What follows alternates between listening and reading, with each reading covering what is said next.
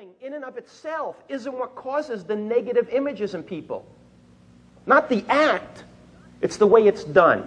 If selling is not done properly, I guarantee you people are going to feel that they've been pushed, that it's been a tense situation, that maybe they've even been persuaded or sold if it's done the right way.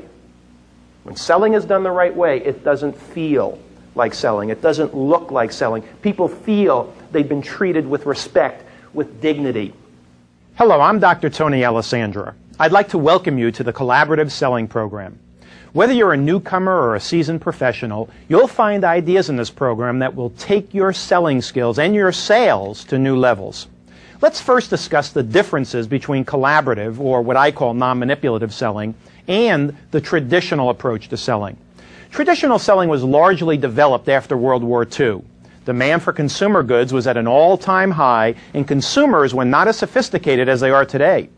Selling then involved razzle-dazzle pitches that highlighted the new technical features of the product, followed by a strong close that would let the buyers know that this was their last chance to buy the product, or it would be offered to someone else.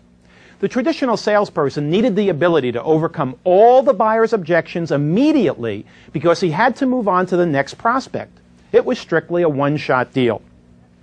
These methods may still be appropriate for some products and companies, but today's customers buy differently. They know there's no real urgency because the good deal will still be there tomorrow, or it may be replaced by a better one. Today's customer has learned to shop around, and they know that they have lots of very similar options from other vendors. They're looking for measurable quality in what they buy and for a company and a salesperson who will be there when they need help. In other words, they're not just looking to buy a product. They're looking for a long-term relationship with their supplier. What's missing in traditional selling is a commitment to a long-term relationship. Short-term thinking creates an adversarial environment in which everyone loses. This process creates negative tension for both the buyer and the seller. It doesn't take a genius to figure out that the emphasis in traditional selling is in the wrong place. The collaborative salesperson takes the time up front to build a sincere, committed relationship and learn in depth about the customer's needs. This makes the entire sales process a pleasant one and ensures that the environment will be cooperative and collaborative rather than adversarial. The first step in collaborative selling is to understand exactly what you have to offer that's unique and exactly which target audiences can best use what you have to sell. When you do contact them, you'll be prepared to convey your advantages, your credibility, and your sincere desire to be of service.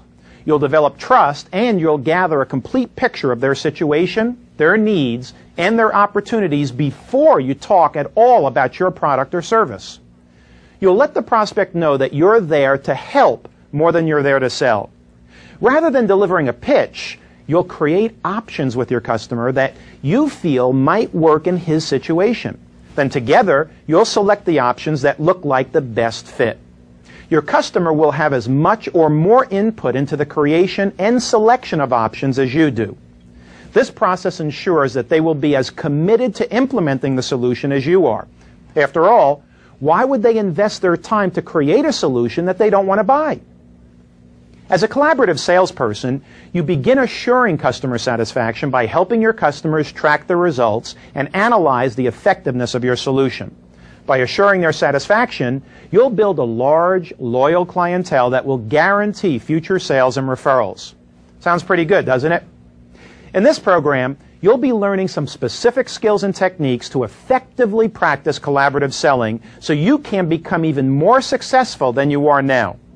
Professionals are defined not by the business they're in, but by the way they're in business. Being a professional is not the occupation you choose. Being a professional is the way you do the occupation you choose. Being a doctor, being a lawyer, being an accountant does not kind of stamp you automatically as a professional. I disagree because there are so many doctors that are not professional. What do we call them? Quacks. And so many attorneys that are not professional. What do we call them? Ambulance chasers or shysters. And of course accountants, they're practicing creative accounting. So just being, in quote, a profession doesn't convey